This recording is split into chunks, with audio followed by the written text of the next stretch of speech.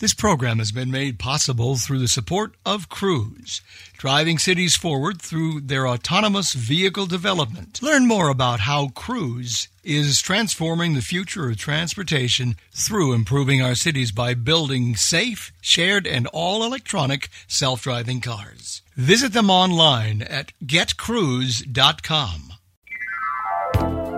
Opinions expressed on ACB Radio are those of the respective program contributors and do not necessarily reflect views held by the American Council of the Blind, its elected officials, or its staff. Welcome, everybody, to our session today, sponsored by ACB Families and Affairs Committee. I'm Carla Ruschival, president of ACB Families, and our session today is from segregation to integration, and it's a history lesson in the integration of the schools for the blind in the country. This, as I said, is sponsored by two groups within ACB, and we are very glad that all of you are with us. I'm going to give the beginning CEU code in just a minute, but first I would like to give Peggy Garrett, chair of the Multicultural Affairs Committee, a chance to welcome everyone to our meeting today. Good afternoon, everyone. It is wonderful to be here today and looking forward to this session. Hope that you all will enjoy it and leave with some information that will just enlighten your history, increase your history knowledge. Looking forward to it myself. So thank you all for being here. Because I know you could have been a lot of other places, a lot of other things going on, but thank you for joining us. Well, that is certainly true. There's a lot of other choices, so we are glad you are here. I want to give the opening CEU code 44530. 44530. All right, and I want again to welcome everyone. We do have a panel of very fine guests that are going to give us a pretty clear picture of the integration of the schools. You know, in 1954, there was a Supreme Court decision that said segregation in public schools was unconstitutional. And from that point, the schools for the blind, like other schools in different states, began integrating. Some were soon, some were not quite so soon. With us today, we have Jan Williams, who was a student at the Kentucky School for the Blind. During that period, Jan was at KSB through the end of the year 1956, the school year for 1955-56. We have Kenny Jones, who was an instructor at the school. Kenny actually came to school in 1969 as a student, and he continued there. It was like he was there forever. And he was a teacher and athletic director. He worked in outreach. Kenny, if his job needed to be done, Kenny did it. And he's very active in the KSB alumni right now. We have Michael Garrett, who was a graduate of the Texas School for the Blind. And Texas didn't integrate as soon as Kentucky. It was in 1965. And Michael was there during that period. And he's going to tell us about that. We have Lou Tutt, who is the retired executive director of the Association for the Education and Rehabilitation of the Blind and Visually Impaired. And we welcome him to this discussion. And most importantly, we have Michael Hudson, who's the director of the American Printing House for the Blind Museum. And Michael is going to lead us in this walk through history. So I'm going to turn this time over to Michael, and he will lead us through this discussion. And Michael, thank you so much for doing this for us. We appreciate it, and the time is yours. Thank you, Carla. So I want to say hey to everybody out there from beautiful Lexington, Kentucky. And so what I'm going to start out with is talk a little bit about the history of racially segregated schools for kids that are blind or visually impaired. And then we're going to do a little question, answer, and talk with all four of our panelists and bring up a lot of the interesting history that's behind all this. So the first school for children who were blind in the United States opened in 1829. And in Boston and other northern cities in which schools for the blind were established, Black and white children attended the same classes. In the South, however, things were very different. After the Civil War ended in 1865, the states in which slavery had been legal began to open departments for African American children in facilities separate from the school buildings for white children. By the middle of the 20th century, there were 15 state-supported residential schools for African American children who were blind, beginning with North Carolina in 1869 and concluding with Mississippi in 1951. And thus, as one Southern lawmaker remarked, quote, "Color was distinguished where no color was seen," unquote. Now, ironically, in the 19th century, separate schools for African American children who were blind was viewed as a positive social reform and was encouraged as much by black leaders, as by whites.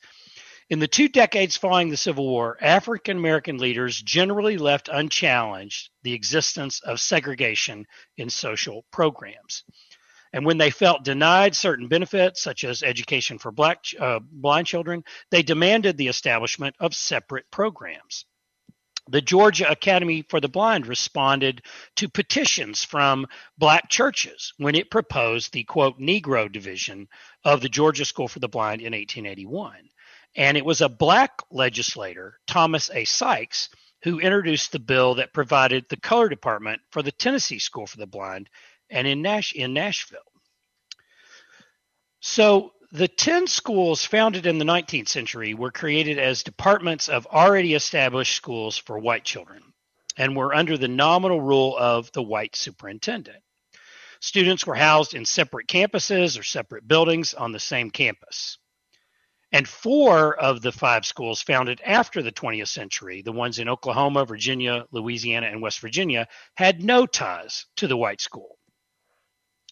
And as was true throughout the South, in the public schools, equipment, materials, and facilities provided for African American children who were blind were generally inferior, and their education suffered despite the efforts of their teachers and families.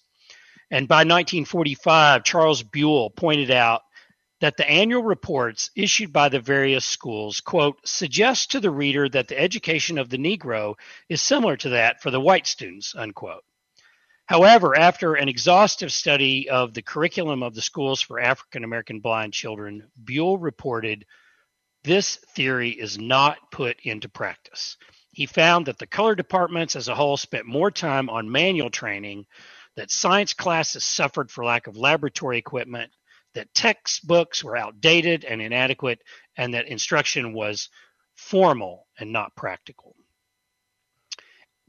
In general, teacher-pupil ratios were higher at the African American schools, and teacher salaries were lower. African American teachers at these schools could not attend training courses offered at segregated universities, nor could they afford to attend similar institutions in the North. And the buildings housing African American students were sometimes unsafe, and their furnishings bare with, quote, worn furniture, chipped crockery, and faded towels, unquote. A teacher at the Negro department of the Florida School for the Deaf and Blind recalled somewhat bitterly, quote, when a typewriter or a sewing machine got too old or broke on North Campus, they'd send it over to us.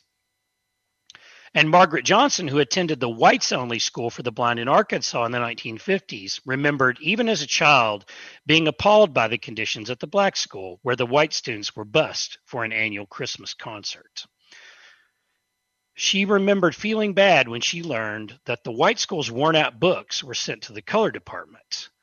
Quote, why the dots were so worn they could scarcely read, she said. In 1954, a pivotal ruling of the U.S. Supreme Court in Brown v. Board of Education signaled the end of segregated schools in the United States. But the process of integrating the historic residential schools in the South took nearly 25 years and varied considerably by state. Some schools integrated peacefully with little fanfare, whereas others dealt with lawsuits and threats and protests, as did schools for sighted children. and several schools did not integrate until after the passage of the Civil Rights Act in 1964. And other schools delayed even further into the 1970s. Among the first schools, sighted or blind, to be integrated in the United States in the South were the Kentucky School for the Blind and the West Virginia School for the Blind, both in the summer of 1955.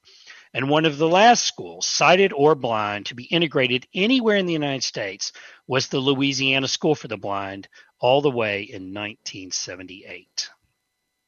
So in our program this evening, we are going to talk to 4 people who experienced different aspects of the desegregation process in America, both students and administrators. And we are going to start with Janet Williams, a Kentuckian who was attending the Kentucky School for the Blind in 1955 when it was desegregated. Good afternoon or good evening, Janet. It's so good to talk to you again. Thank you very much. It's my pleasure to be here. Yeah, so Janet is retired from the American Printing House for the Blind, where I work. So she's known and loved very much at APH. So Janet, where were you born? I was born in Bowling Green, Kentucky. And when did you start at the Kentucky School for the Blind? I started in 1949 and 1950. Was that your first grade, or that was in primer, kindergarten? They called it primer at the time. Okay, and so you went to school and lived there at the what was called the color department. What was the building like? What was the staff like? Well, it was a three-story building. The first floor housed the teacher's dining room, the students' dining room, a band room, and a laundry room. The second floor was the boys' department, and the music professor lived there, and a couple of classrooms. And the third floor housed the girls' dormitory, the cook's bedroom, and the principal and the house mother's bedroom. So what was the staff like? What do you remember of the staff? We had 3 teachers. The first teacher taught kindergarten or primer through 4th grade.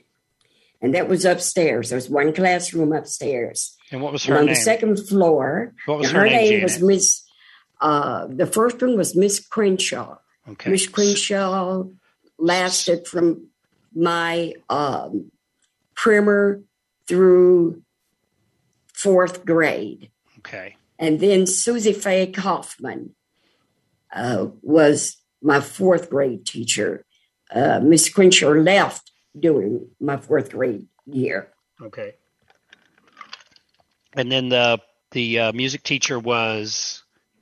Otis Eads. He was a phenomenal band teacher. And you guys had a great band, didn't you? We certainly did. We were known all over Louisville and parts of Kentucky. We traveled through to different towns and cities. I have heard, Janet, that you didn't get the chance not to take band, right? Everybody took band. Everybody took band. When I first started school, I played the triangle at 6 years old. Uh-huh. And at 8 years old, I graduated to the bass drum. And at 11 years old, I played the baritone horn. And people thought I couldn't do it. And Mr. Reed said, if she can pick it up, she can play it. So I picked it up and I played for 2 or 3 years. Yeah. So, and then who was the principal? Calvin Horton. Calvin Horton was the principal. Okay. Yes. And his wife was the house mother. Okay. Right. Yeah. So it was a pretty small staff. It was. How many kids were going there when you were going there, Janet? Do you remember? We didn't have over 10 to 12 students. So it was a small student body. Did you all have any contact with the kids from the white department? We did, in a sense. We would go over to the white school when we needed our vaccinations and stuff like that. And if we have to see the doctor or the nurse, and we would go there. Yes. Before the school's integrated, did you actually know any of the kids that were at the white department? I knew a few of the little girls. Okay. So do you remember how you found out that the two schools were going to join, or do you have any memories of the process leading up to the schools joining? Well, the principal and his wife, Kelvin Horton and his wife, would often stop by my house in Bowling Green, Kentucky. They lived in Russellville, Kentucky. And so on this particular day, they told us, my parents, that we were going to be integrated partially. Right. And that was in 1955. What did your parents think about it? Well, they really didn't say much of anything. Okay. It wasn't a good thing. It wasn't a bad thing. No. Yeah. And I didn't care, because all I wanted to do was go to school and learn. Yeah. I thought it was great.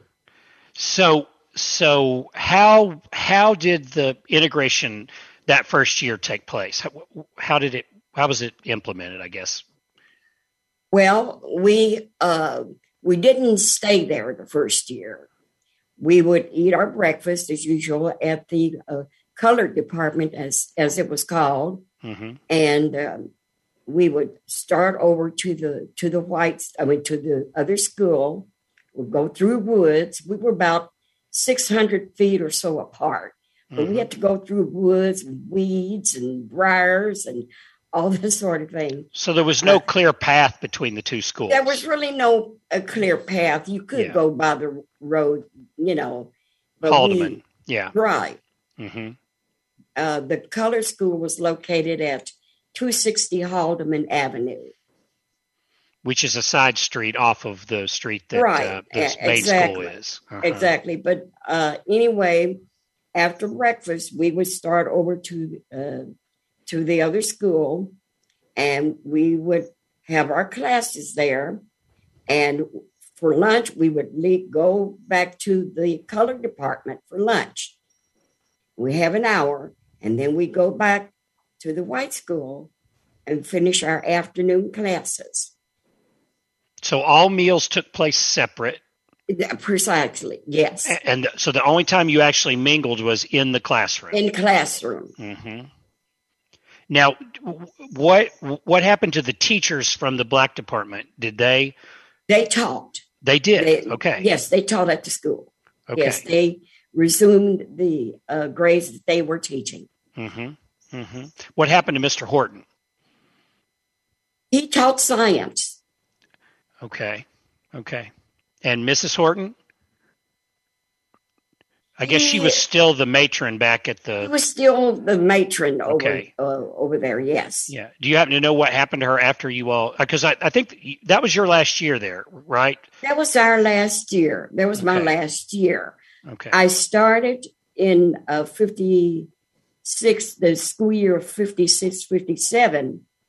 I was there from September until about November, because my parents moved to Chicago, Illinois, where I continued to go to school, but I went to public school there. So that first part of that second year, were you actually living with a white? Yes, we lived. We were over. We had ventured over to the school entirely, the white school entirely. And how did that go? I thought it was great. Yeah. We had separate rooms, of course, as far as the blacks. The blacks were still together. There were 3 to a room, 3 girls to a room. Okay. Right. So they didn't mix any races inside the rooms, but you were there on the same floor. No, just the classes. Right. And there were no problems? No, there didn't seem to be. No. We did a program on this at the museum a few years ago. Lou was there, and we had a couple of other folks to talk about this, and the folks kind of talked about how they almost had to be taught that there was a difference between the white and the black students, that they didn't really even understand what the difference was. Do you have any memories of having to be told, what the difference between white and black people were? Because No, I didn't think anything about it. Yeah. All I wanted to do was go to school. Yeah. And when I got there, I knew people before I went there, before we were totally integrated. Right. I knew some of the teachers and some of the students as well. So when you got to Illinois, you were going to public school, is that right? Yes. Were things different there? I mean, I know lots of things were different there, but precisely. As far as race relations, was I went to a melting pot. Okay. And there weren't many black students at the school where I went. I went to a school where there were 3,000 students, and probably about 50 or 75 of the students were black. So you're very much in the minority. I was. As a matter of fact, when I graduated, I was the only one that graduated. I was the only black student that graduated out of 350. But you had been prepared, obviously, academically pretty well by KSB. Right. I was. I made National Honor Society, and that's all I wanted to do. Mm-hmm. Yeah. Was the racial situation in Illinois different than in Kentucky? It was somewhat different. You were able to participate in more things. You didn't have to worry about, could you go this place or that place? You just went. Right. And I found that kind of different because prior to, being integrated, we had to do separate things and go separate ways, You mean in Kentucky, it was everything was so separate. And did that, I'm trying to think of how to express this, but so is that, when you look back on the way life was for you as a child and your parents, and as you look back on that, do you think people find it hard to believe that that's the way it was 70 years ago? I think they do. I think they find it hard to believe. Yeah. When I tell them that that's the way it was, oh, really? That's their reaction. Yeah. Lots of changes. You've seen lots of changes in your life, Janet. Right. Well, that's great. Hey, I'll tell you, Janet, I swear we could do this entire program just interviewing you about life at the school. But we have got some other panelists here. So thank you, Janet Williams, so much. I love talking to you, and say hi to your family for me, and be good, okay? All right. It was my pleasure. Thank you very much. Thank you, Janet. So now we're going to go to Texas. Actually, Michael Garrett is an alumni of the Texas School for the Blind. And Michael, is it okay if I call you Michael? Please do. Okay. You were in school in Austin when the Texas School for the Blind desegregated. Was that in 65 or 66? 65. 65. Okay. So when did you start going to the Texas School for the Blind? I started in 1960. I was a fourth grader. Okay. And the neat thing about that was in 1960, I don't know if they were headed toward integration or not, but we had a brand new school, a sprawling campus with separate buildings for intermediate, primary and high school. Mm-hmm. So very different from what Janet experienced, where all the kids were in one building. Right. So when you arrived, just to clarify, was it called the color department? No, they just called it. We had a unique situation because our school was called the Texas Blind, Deaf, and Orphan School. Mm-hmm. We called it BD&O. Okay. So you had a lot of different kids there. A variety. Mm-hmm. Not only the deaf kids, but we also had some kids who were orphaned. Okay. So was there one dormitory for black kids, one for white kids, like that? No, our school we were totally separated.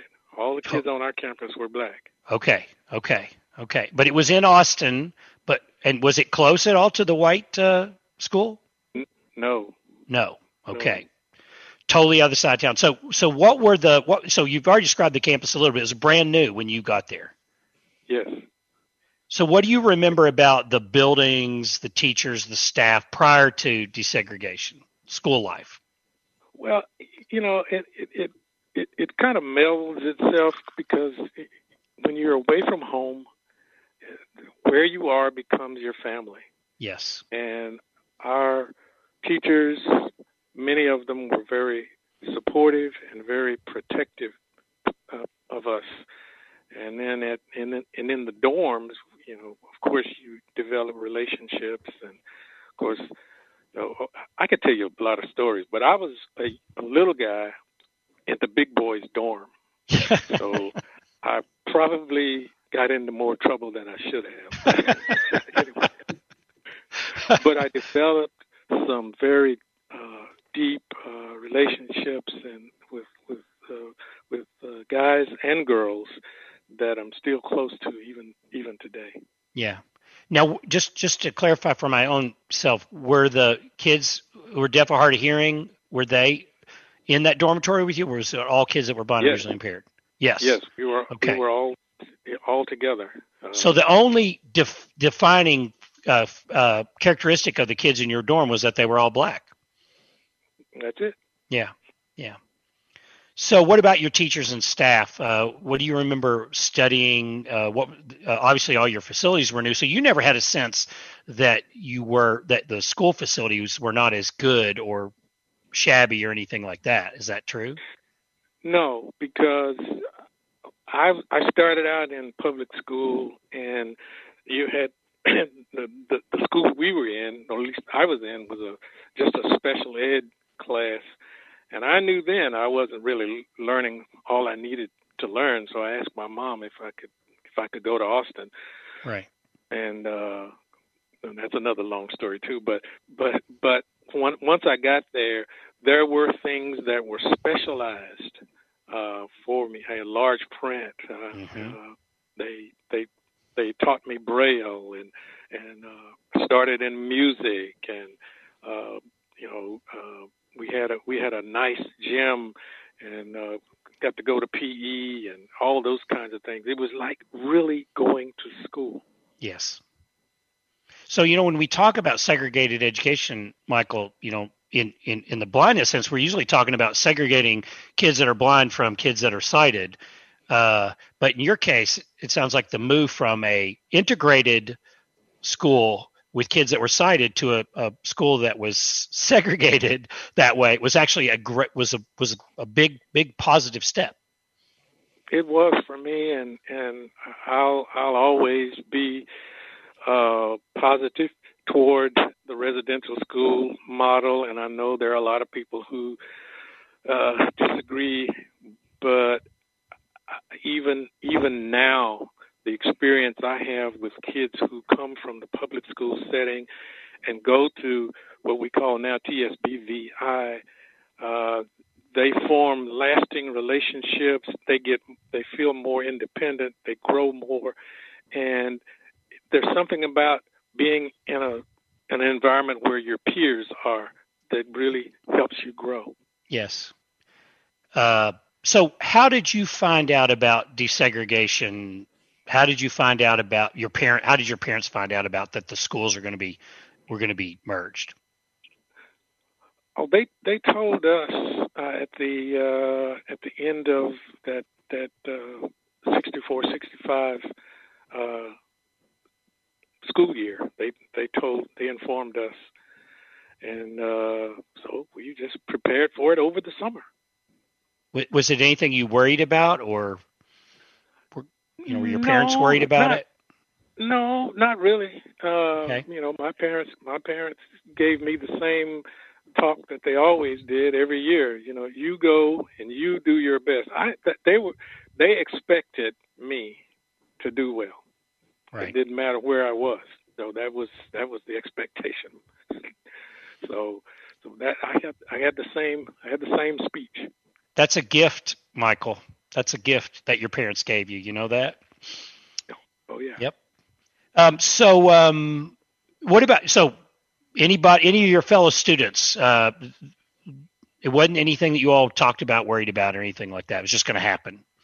Oh, we talked about it for sure. We talked about it. We were prepared, and then what they did sort of to ease us in. We lived on our old campus, mm-hmm. and we were bused over to the white campus, and we ate lunch in our assigned dorm. Since by that time I was in high school, so mm-hmm. I ate lunch in the eventual dorm that I would live in, and then we would go back to the old campus, right? In the evening. Yeah. So kind of similar to what Janet described, where they initially they just went over for classes together. Did you all continue? Did you eat meals together initially? At lunch, yeah. At lunch, okay. At lunch, and they weren't, and we weren't allowed to segregate at the tables. They assigned us tables, and you had to sit with somebody that you didn't know. Yes. So how did that work out? Worked out fine. Yeah. Worked out fine. The only tension there was a little tension, and it was quickly solved because they messed with one of our guys, and that old saying, in this fight there are only going to be 2 licks passed. I'm going to hit you, and you're going to hit the ground. So there was some altercations. Boys will be boys, I guess would be one way of putting that. But it was solved inside the group, or teachers stepped in. How would you? We solved it. We solved it. Everything. Yeah. After that, there was very little tension. Mm-hmm. I think in the other dorm, the middle school guys, I think they had a few turns, but basically you had to gain each other's respect. Mm-hmm. And over time, I mean, we all became brothers. I just talked to one of my guys who ultimately ended up being my drinking buddy in college. But anyway, we I just talked to him a couple of days ago. So you made friends. Deep, lasting friends. Yeah. Do you think, Michael, that the blindness brought you together more than the color of your skin and social pressures to hate each other because of the color of skin? Do you think? Do you have any thoughts on that? Well, remember now, a lot of us were partially sighted, so we could see. Yes. We knew each other, mm-hmm. but just like the general public, you come from your background, and a lot of it was because you don't know. You haven't experienced it. And so once we all experienced each other, we found out that we had more in common than we had different.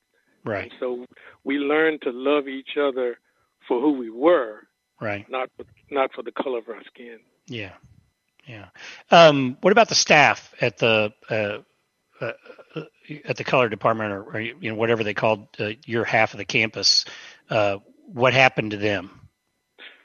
Several of our teachers went over. A few of them retired, but several of them went over. Of course, several, especially my favorite ones, Miss Myers, Miss Norman.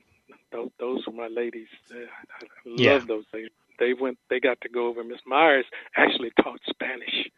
Okay, funny. And she was a blind teacher.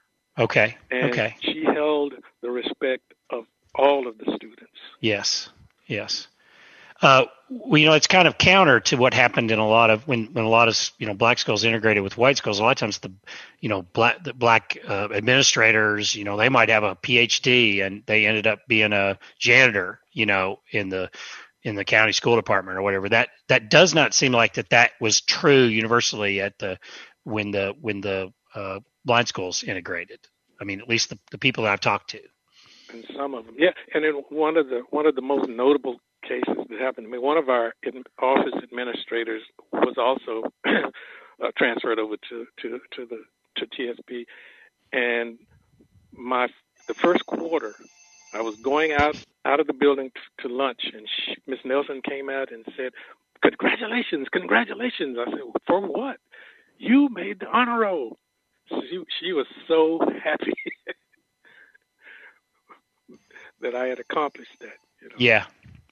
So was there just any angst on the part of parents when the school integrated?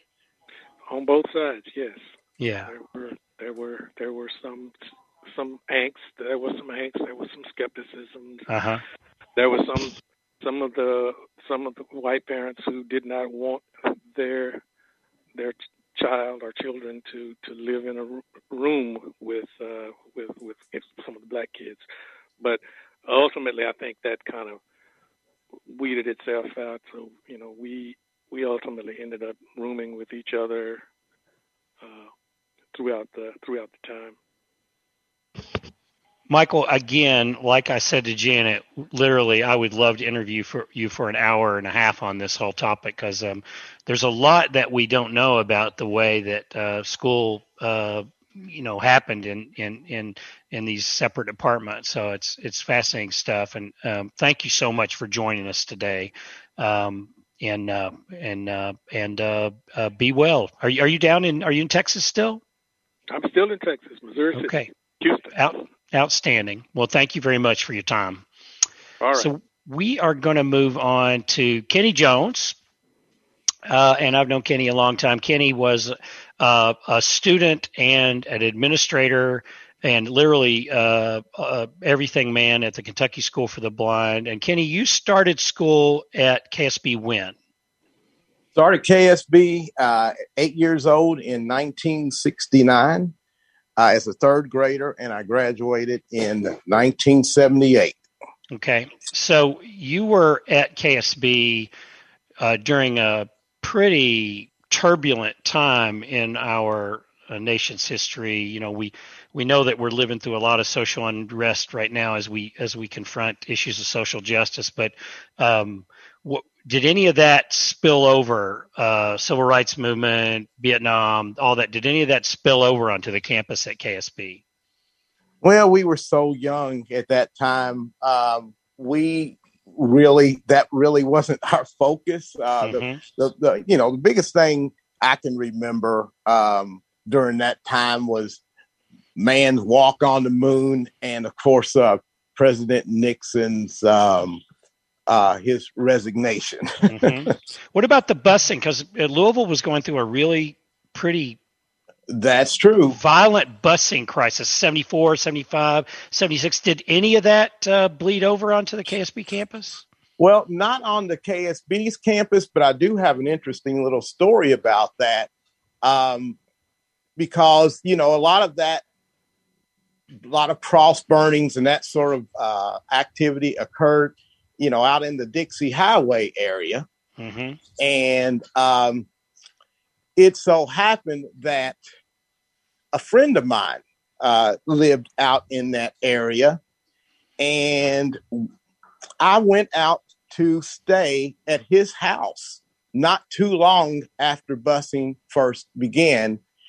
And of course, my mother was she didn't want me to do it, but I was determined to do it, and stayed out there for about a week and had no problem whatsoever. Walked around his neighborhood, met his neighbors, even practiced wrestling at Pleasure Ridge Park High School out there, and not a negative word said to me. Yeah. But it was a turbulent time. But since, we were on campus, we really didn't have to worry about that. Now, of course, the neighborhood I grew up in, they were bused, and it was just a horrible experience for them. I can, recall the first day they got off the bus, and you could tell the fear. Yes. They definitely, but at KSB, no. Yeah, so there's a lot of really ugly pictures of the crowds gathered around those buses as the kids get off, and you just marvel at what adults will do. Absolutely. I mean, it's god awful, isn't it? Yes, their bus was actually rocked. Yeah. Physically. Yeah. Yes. Yeah. So, but you were insulated from all that living on campus there at KSB. Absolutely. So the racial atmosphere at KSB was not one where you thought about that sort of thing? Not from that perspective. That's interesting. You ask the other panelists kind of their experience regarding students, and Michael, I think, summed things up very well in the fact that, there were racial overtones, and more so when I first began as time went on. But as you begin to form friendships, they get to learn that there's more similarities within you than differences in you. That really goes away after a while. You become, the similarities outweigh the differences by a ton.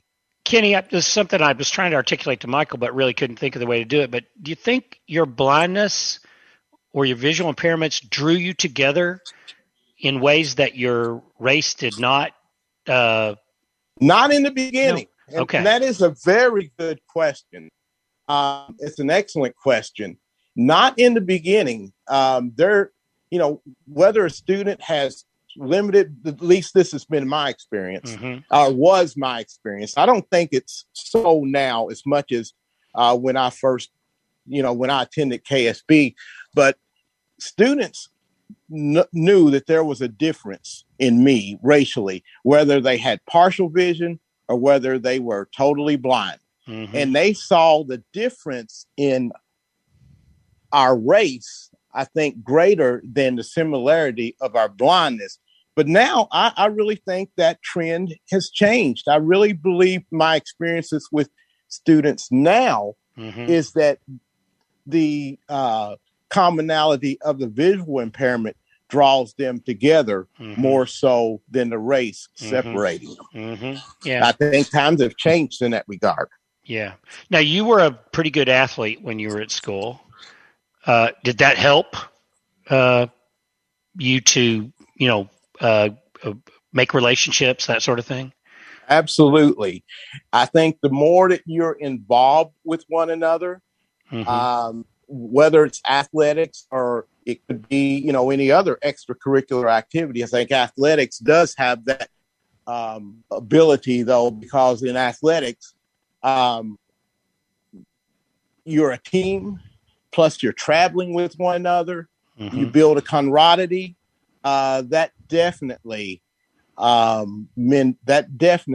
gave us a more time together to learn about one another and being, a sense of teamwork together. I've definitely formed strong relationships that I carry to this day with individuals that I, participated in athletics. Right. What about mentors who were African American on staff there at KSB? Did you have strong mentors? Well, there were two teachers. I know that you asked Janet what happened to, the teachers from the color department. There were two teachers that came over that stayed with the school. Of course, Calvin Horton, who became the science teacher, but also Bertha Horton became a middle school, high school math teacher. Now, Calvin, he treated me like every other student. But Bertha, Oh my, she really had some high expectations of me, and she would not give me any slack whatsoever. When she thought I was not working to my potential, she would call me into her room and just lay the law down. Yes. As well as even at times punish me when I thought it was unfair that she punished me just because I wasn't working as hard as she thought I should. Yeah. So she had high standards and she held you to yes. them. Mm-hmm. Me more so than other students. Maybe she expected more out of you, Kenny. I think so.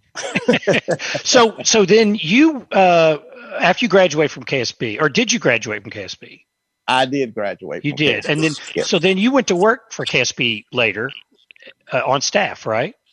Yes. After teaching in Catholic school for a couple of years, I started working at KSB in 1986.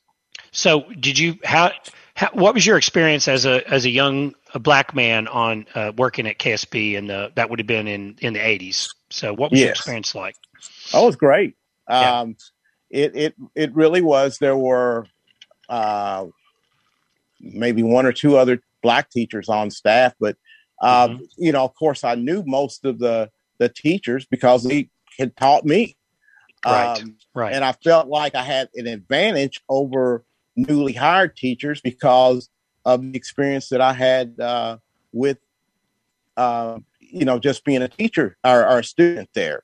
So yes, it was great. And I worked in the classroom as a teacher for 10 years. So yes, I was treated like any other teacher. Yes. Same expectations. And those were some good years. Yeah. Now when we were talking a little bit before the formal interview, you were talking a little bit about a hiring situation that was a little tense. Yes. Well, and I didn't realize this as a student, and I didn't find out about this until afterwards. But and this was actually happened when I was a teacher. But in 1976, well, we went through a period when Will Evans became the superintendent in 1973 or 4, whenever that was. We went through about a 2-3 year period where we had no principal. Mm-hmm. They finally decided to hire a principal. And I later found out that the science teacher, Calvin Horton, wanted that position. Now, the only thing I knew as a student was when Mr. Richmond Marcy, when he was hired, Calvin Horton left. And he left, and I knew he was bitter because he made a bet with a friend of mine. He said that he would never, ever, ever come back on that campus. Mm-hmm. And it's a funny little story about that is she and I walked to his house. He lived on, maybe about a quarter of a mile away. Yeah, he was just right down the street. I've heard that. Yeah. And so we went down to his house, and he said, we talked to him a while, and he said, well, let me take you all back home.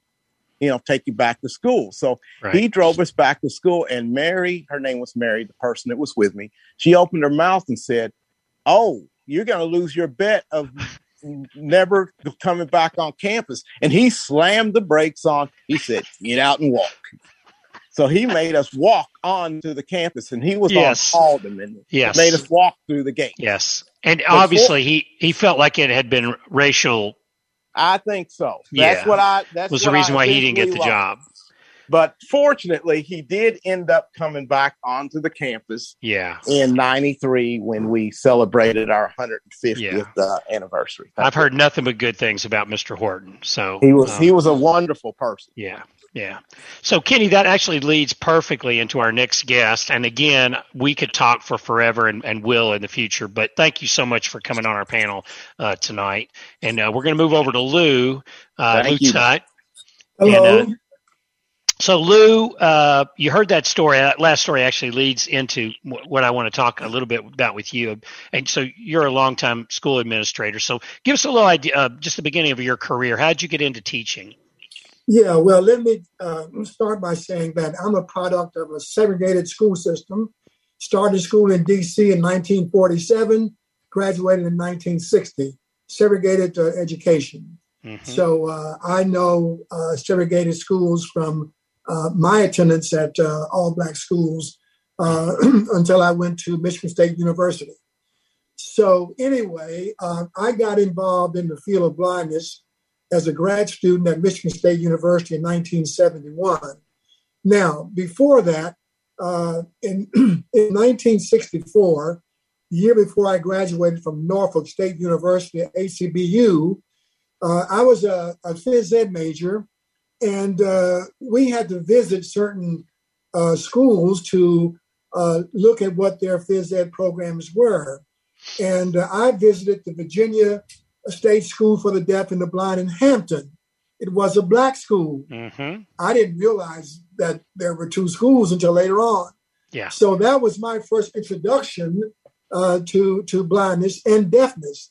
There were two schools on the same campus.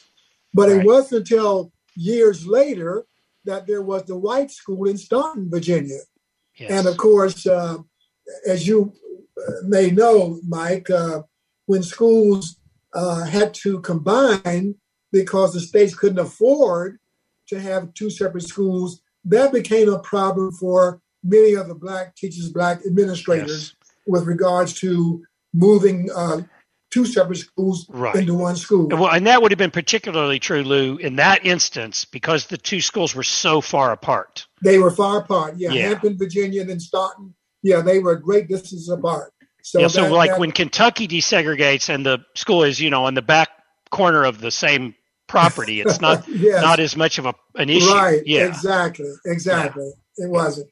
So anyway, I got in the blindness field as a grad student at Michigan State University, and I visited the Michigan School for the Blind as a phys ed graduate student, and it's there where I thought I'd like to learn to teach blind children. Mm-hmm. And so when I told my professor that, she said, "Well, let's get you involved in special education and start your second graduate degree in special education." Right. And that happened. And then, Now, were there other Black faces in that when you were in graduate school?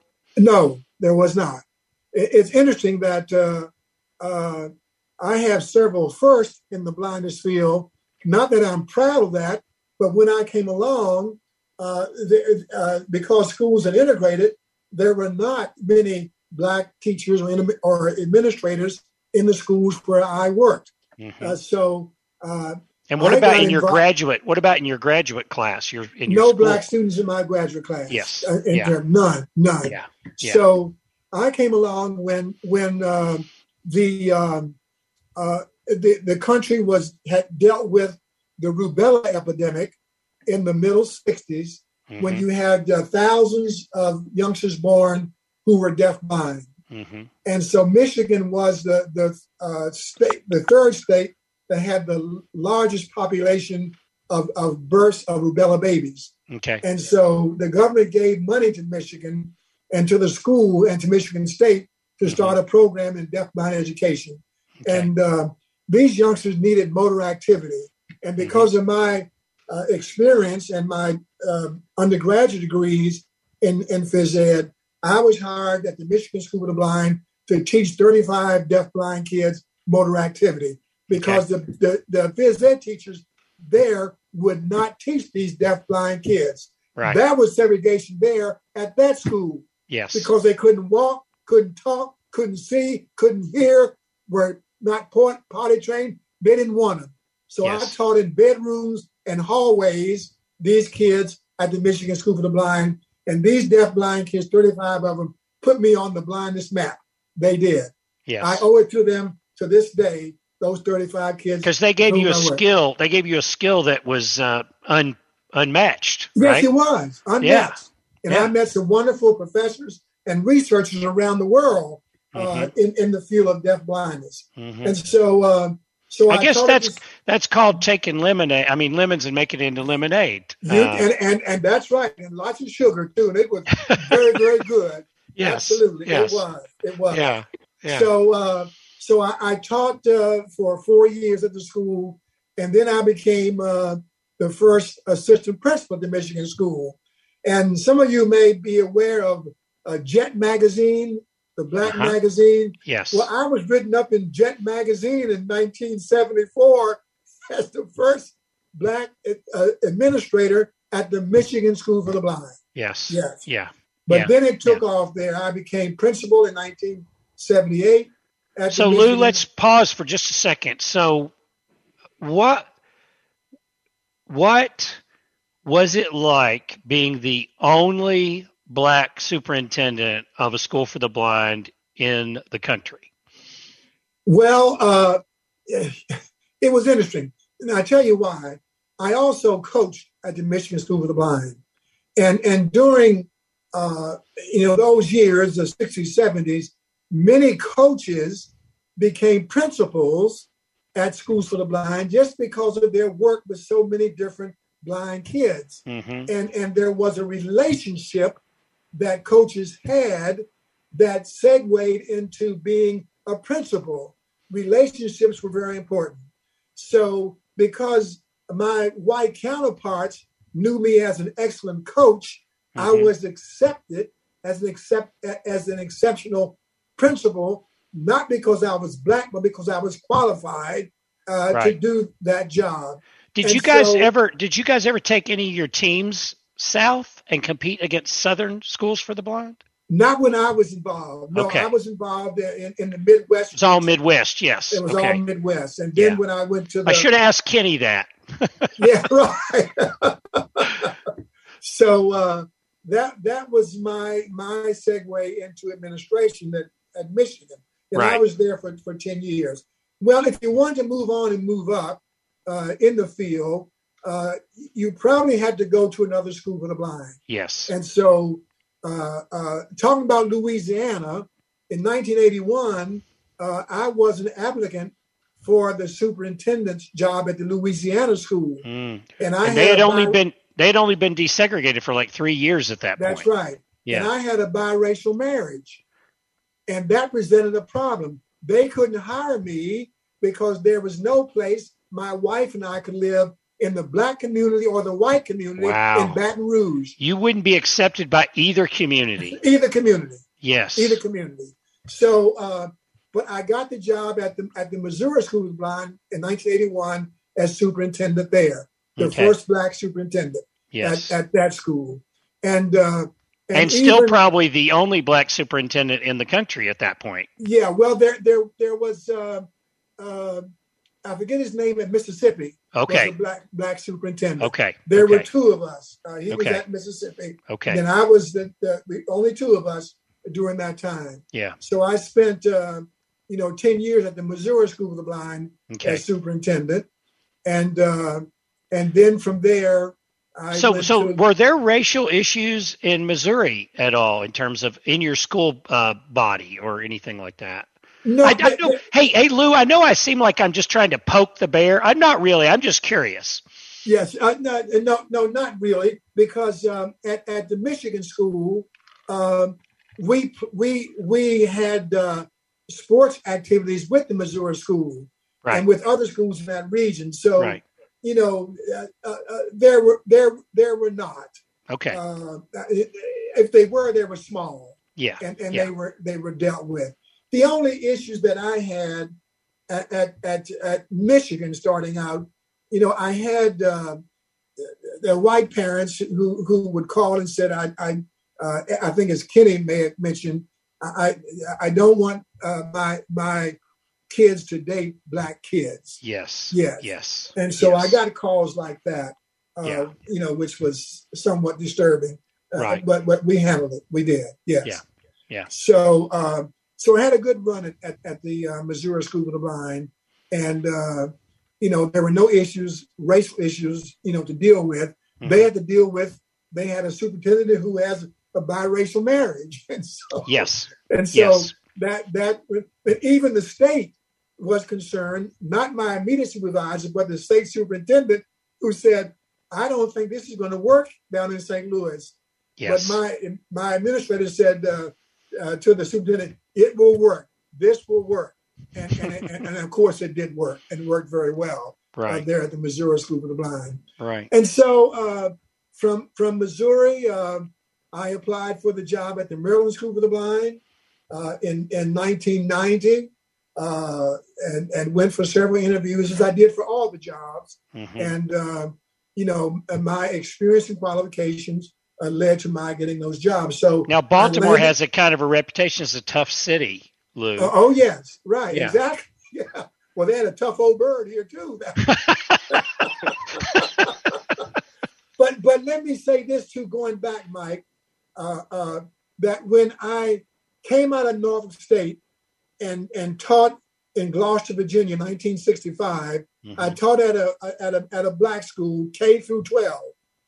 I was part of integrating the schools in Gloucester, Virginia in 1968, when I was one of 3 black teachers moved to the white high school in Virginia.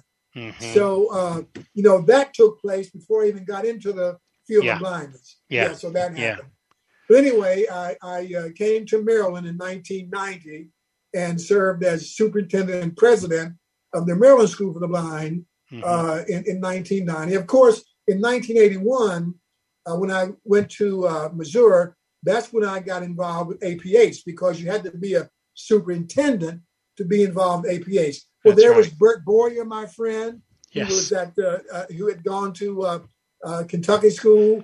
And I had lots of friends and lots of colleagues around the country and around the South who knew me and knew of those with whom I'd worked. Bill English, Will Evans, you name them.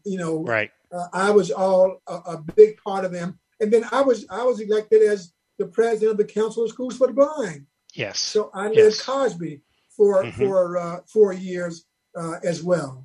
So my experiences were excellent in the schools where I worked, and then I left the Maryland school. I sort of retired and moved to Colorado. I had a daughter in Colorado, and she said, "Dad, why don't you move out here?" Well, Colorado was looking for a principal, and I thought it might be neat to work at a school for the deaf and the blind.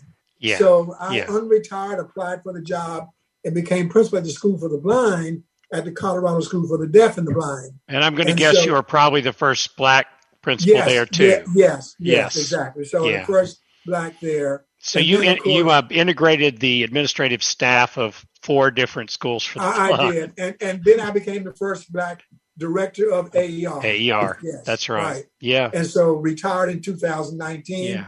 And that's what I've been doing ever since. But a wonderful experience. Lou, something that I talked a little bit with Michael and with Kenny about. It's when we talk about segregated schools, a lot of times in the blindness community, we're talking about segregating sighted kids from kids that are blind or visually impaired. Do you think disability, visual impairment, do you think it united people in ways that, because everybody who's got a disability has lots of experience of being discriminated against, right? Yes. You can't do this job because you're blind, or you can't do this because you're blind. You can't. There's lots of stories of that demonstration. Do you think that experience somehow impacts this story of integration between the races at Schools for the Blind? Yes, I think it was a major catalyst. I really do. In the time that I was involved in Schools for the Blind, I was certainly, from a segregated system, so I knew about what integration was about. And so the similar kinds of things happen in the field of blindness. But the field of blindness, because of the issue with public schools and Schools for the Blind and so forth, and the integration of those schools, I think was a major catalyst in instructors and administrators at these schools who saw how this could work in these schools. So why can't it work in the regular education system as well, Mike? Yes, I do. It was a major catalyst. It was. Yeah. Mm-hmm. So obviously, Lou, you've had a lifetime of working in the blindness field and thinking about it, and we're living through a pretty rough patch nationally right now with us all realizing that maybe our nation is not as far down the path of enlightenment as we might have thought we were. Yes. What do you think the lesson of the desegregation of schools for the blind? Is there any lesson in that for us, all of us Americans going forward? Sure, I think there's a big lesson, a major lesson in that for America, because if you take disability and look at what has happened, 1974 when the law, 94-142 became law that public schools could not keep persons with disabilities from going to public schools. There was an example right there for the nation to look at. If disability can do it, and among disability people, there are those of different racial backgrounds, then why can't we as a country do the same thing? So you take schools for the blind and integration of students in public schools and schools for the blind. You take disability altogether, put those together, look at our nation, and we should be able to do that today. We should. And the things that are happening today, it's unfortunate because I go back to the Martin Luther King era. I go back when I couldn't eat at a restaurant, I couldn't go to the movies and things like that, colored water fountains and bathrooms. Been through all of that. And to see what has happened this last year or two, it's just so hurtful that we as people, cannot move together. And when I tell my own kids about what I lived through and where they are, they can't believe that their dad went through a segregated system. They can't believe it. And now what they're seeing, we have to work and bring this country together. We got to do what we can to keep these terrible things that have happened that have caused for more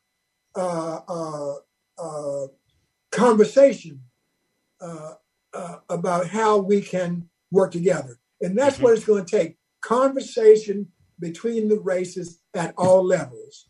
And when the conversation starts to happen and you bring everyone in from different backgrounds, I think we will begin to see America be the America it should be. Because other nations are watching us. They are. And they're talking about us. They are.